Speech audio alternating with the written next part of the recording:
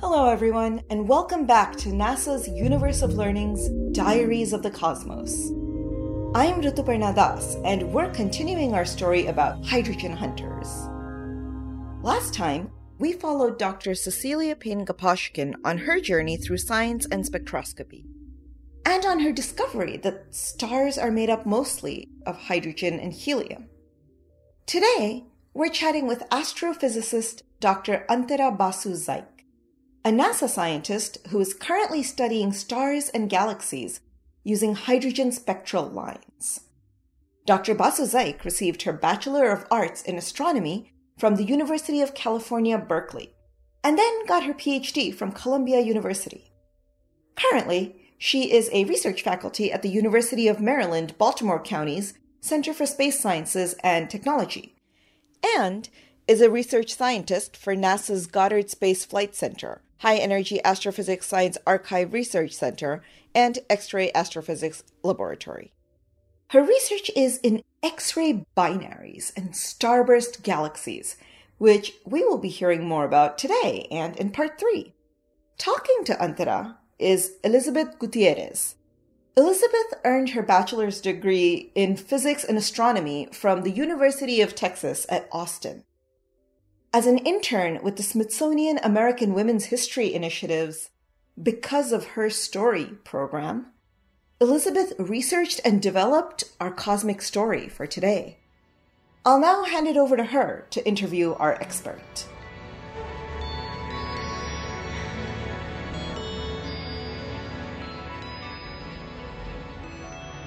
Thanks, Rutu. Hello, everyone. I'm Elizabeth Gutierrez. As Rutu mentioned, today we will be talking with Dr. Antara Basu-Zaik. Antara, welcome. It's such a pleasure to have you here with us today. Thank you. I'm delighted to be here. Thanks. So, Antara, I'm wondering how you actually first became interested in astronomy, because I feel like astronomers might have some kind of story of, looking at a meteor shower for the first time like Cecilia Payne-Gaposchkin did, or visiting a local observatory or planetarium.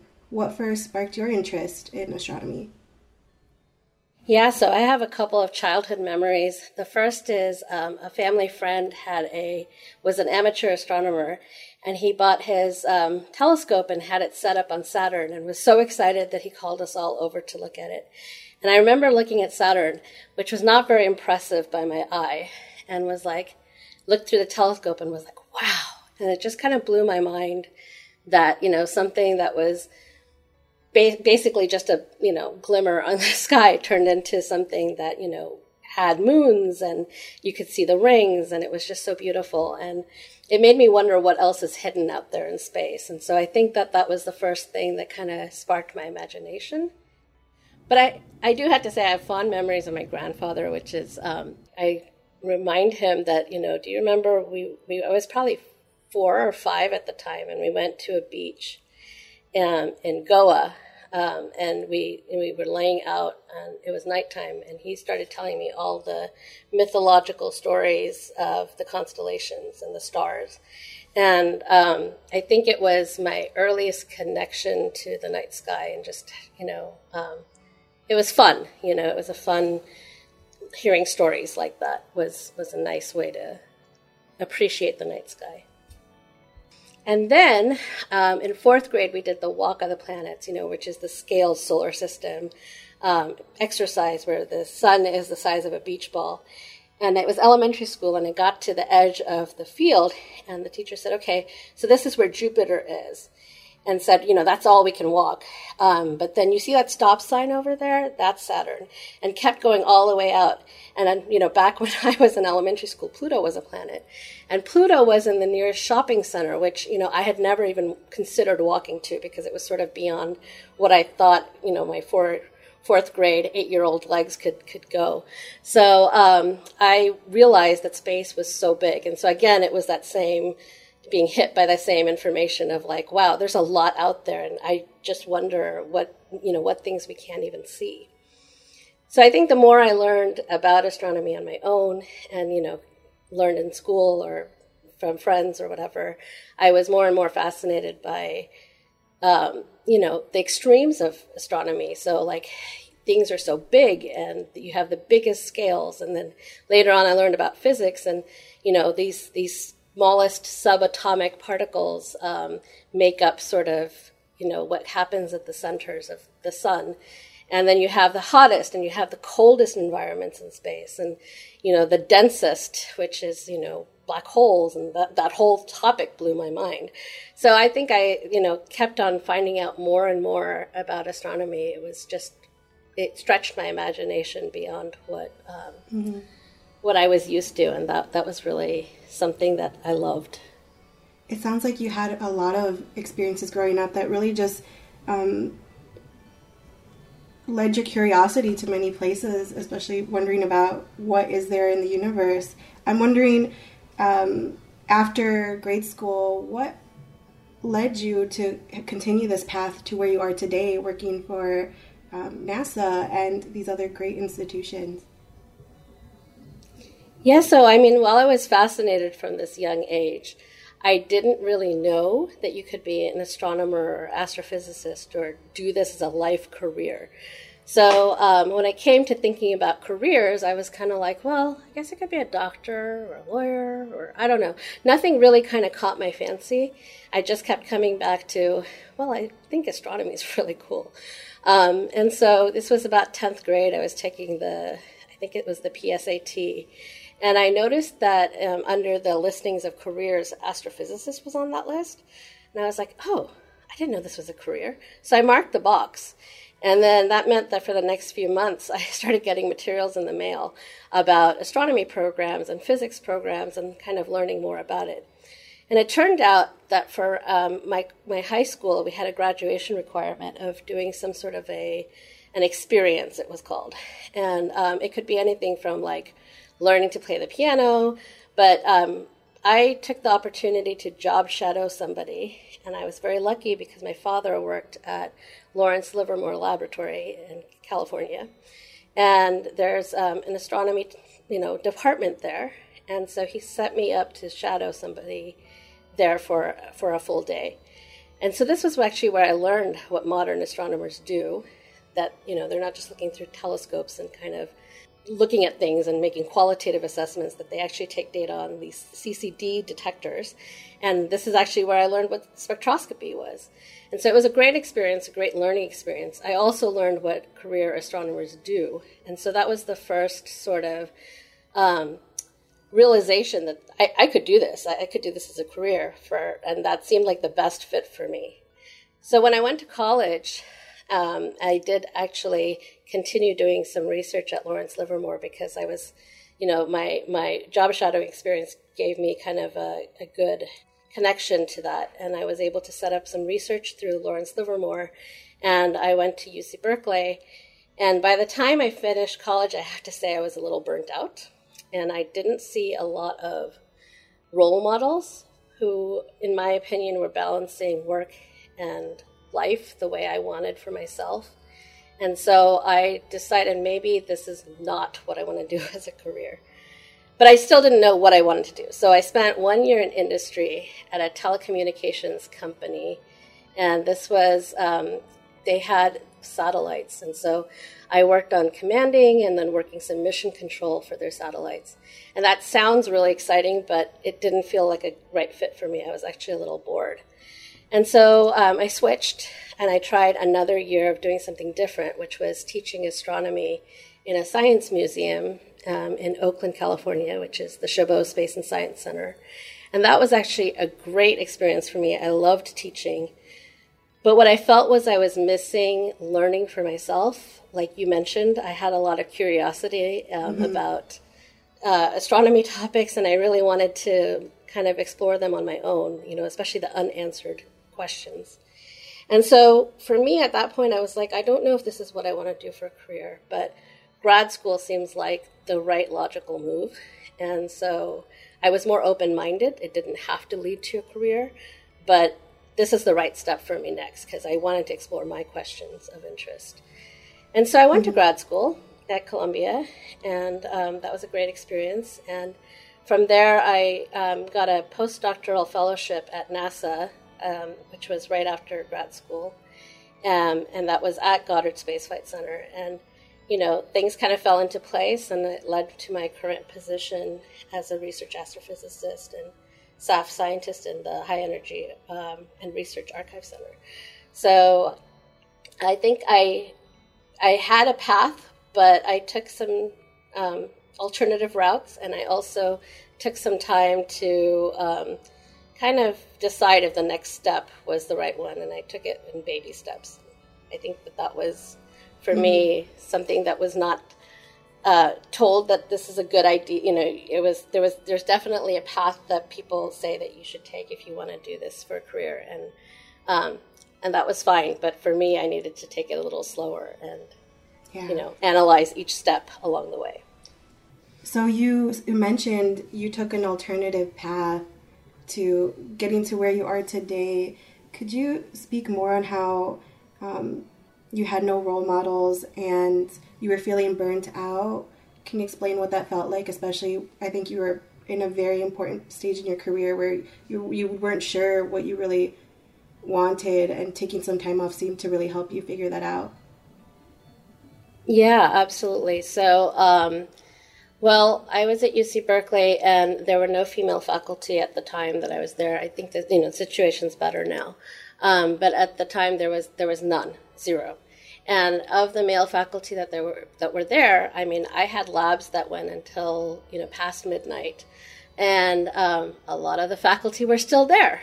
And I was kind of thinking, don't these people have families and other things going on? And my own professors would sometimes say, I have to, I'm going to teach this class that goes until midnight, and then I'm going to jump on a plane and go travel to like Europe, and then I have a conference there, but I'll be back on Tuesday and I'll be back to teaching. And I'm thinking, I felt burned out as a student doing this for 4 years, and it wasn't, anywhere near. I think it was like I couldn't see the horizon. I couldn't see the end of working really, really hard.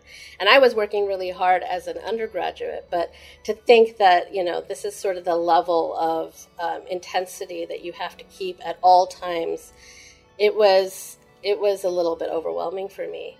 And I wondered about, if they have families and what that looks like. And so, I know anecdotally that some of them did have families, but again, I heard mostly, like, I hate to say it like this, but their wives were the ones who were raising their children. And so, considering that, like, I don't know, that was not something that I was ready to give up, possibly having a family or other things going on in my life.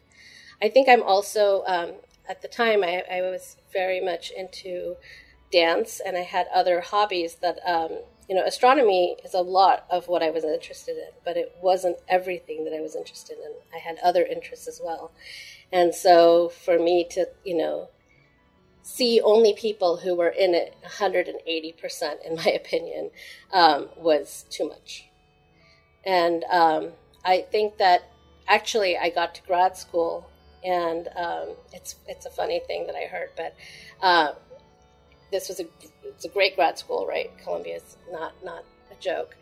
But someone said, well, the professors understand you're in New York City, and so you should go out and enjoy some of your time. But, of course you have to work hard too.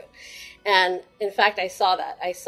Sometimes like the chair of our department would have, opera tickets, and maybe he wasn't able to make it, but he would say, does anyone want it? And it was sort of assumed that, you play hard, you work hard, you get the most out of life, and I saw a lot more balance.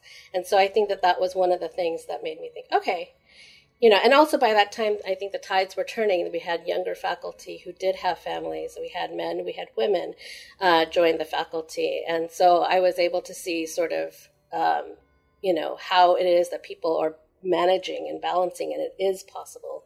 And that really kind of renewed my focus. And in the meantime, I had time to explore things that, were using astronomy, but not doing it full time, and definitely not in research. And it didn't fulfill me. And so I kind of, tested out paths that to me led to a dead end. So I became a lot more motivated that this was what I wanted to do.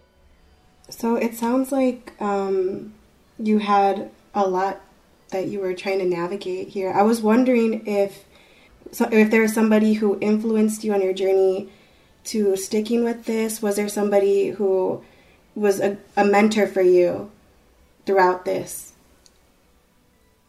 Yeah, I mean, I don't say anyone in particular, but there's a lot of people who said or did little things even. I don't know if they know the difference that they made. But for example, this uncle of mine who showed me Saturn, unfortunately, he's deceased, but he never got to see me become an astrophysicist. But I know that would probably thrill him because, he showed me Saturn and it kind of changed my life. And then there was the scientist I job shadowed, who I see sometimes in professional circles, but I don't know if he realizes that that experience made such a big difference. And in terms of grad school and my current supervisor, I have strong mentors and also peers, people who I went through grad school with. And actually undergrad and my research experiences with, who I still keep in touch with. And they are there to listen, empathize, and they encourage me along the way. And I think the main thing is, with peers, is this shared experience where you realize that, a lot of what you're finding is a struggle that you feel like, oh, maybe I'm not meant to do this. This is too hard. And you want to kind of give up, and you realize, no, other people are struggling too. Some of them, say it or are able to admit it, and some of them kind of struggle silently. But everybody is has doubts and we're all human. So we all have, sort of the what we call imposter syndrome. Should I be doing this? If good things are happening, is it because I deserve it, or is it just a coincidence, or something like that that we kind of go through together. And so for me, I think I credit a lot of it to the support network that you make along the way. And I can't think of one particular person. Antara, I remember you had said that women you had noticed in this field tend to take on more of the child care. And I think that ties into a little bit about Cecilia Panka-Pashkin. So women in astronomy 100 years ago, when she made her discovery, were discriminated against. They weren't allowed to hold positions. They weren't allowed to be in the observatories with the men observing at night. And so I was wondering, as a woman in science, do you think the situation has changed since then? I mean, in terms of child rearing, I'm not sure, because they still say that I think women carry, something like 70% of the home life burden. My personal experience, my husband and I have very, I would say, a very nice balance, and it's probably 50-50, but not necessarily like 50% of everything. But he does some things more and I do some things more, and so it ends up being pretty equal. And from what I've seen of peers, again, and even young faculty, when I was going through grad school, I would say that it's hard to tell, but it was close to parity. And so that's a good change. I think also what I was saying about what I had observed as an undergraduate was more the faculty were men. And it was their wives who were doing a lot of the child rearing and home life things. I didn't see them necessarily. It was just sort of my impression. Who knows? Maybe they did a lot and then they came back to work at midnight to do their astronomy research. I don't know. But in any case, from the statistics I've heard, I know that it's not exactly even now. So, but I think in general, of course, there's been changes since Celia's time. For one thing, there's a lot more encouragement for women to go into STEM fields, and also awareness of the issues for keeping women in these fields. But change does take time, and so the balance isn't at parity yet. We can just tell by the number of faculty at most universities. It's not equal, and even if it is, it's equal. It's the junior faculty that are maybe closer to parity than the senior faculty. But I would say it's not even about women and balance, but it's really diversity isn't representative, because it's not just about women, but any underrepresented group. There's a lot of work to be done. And I think we've had sort of some reckoning with, some of the sexual harassment issues that are in the news now, but also, other things that are in the news that are resulting in sort of these diversity inclusion initiatives. And so I'm hoping that, with more of the reality coming to light, and it is also telling us that we're not anywhere near an ideal situation. But as we kind of grapple with sort of where there's unfairness, I hope that there will be more opportunity for advancement. I certainly hope so too. Thank you, Antara. It was really great to hear about your experiences in science. We'll pause here for now. I'm looking forward to continuing our conversation next time and hearing more about your research.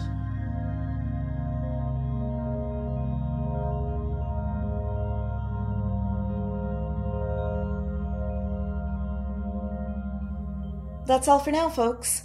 Tune in next time for part 3 of Hydrogen Hunters, where we chat with Antara about exploring the universe with hydrogen. I'm interested in both how hydrogen acts as a fuel, because this is what is being turned into new stars, but also how the stars then interact with the surrounding hydrogen once they become stars.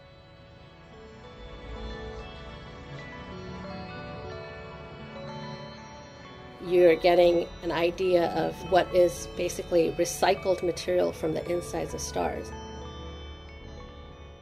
In the meantime, join us at universeunplugged.org/diaries for fun extras and a place for you to ask any questions you might have. I'm Rituparna Das, and thanks for listening to NASA's Universe of Learning's Diaries of the Cosmos.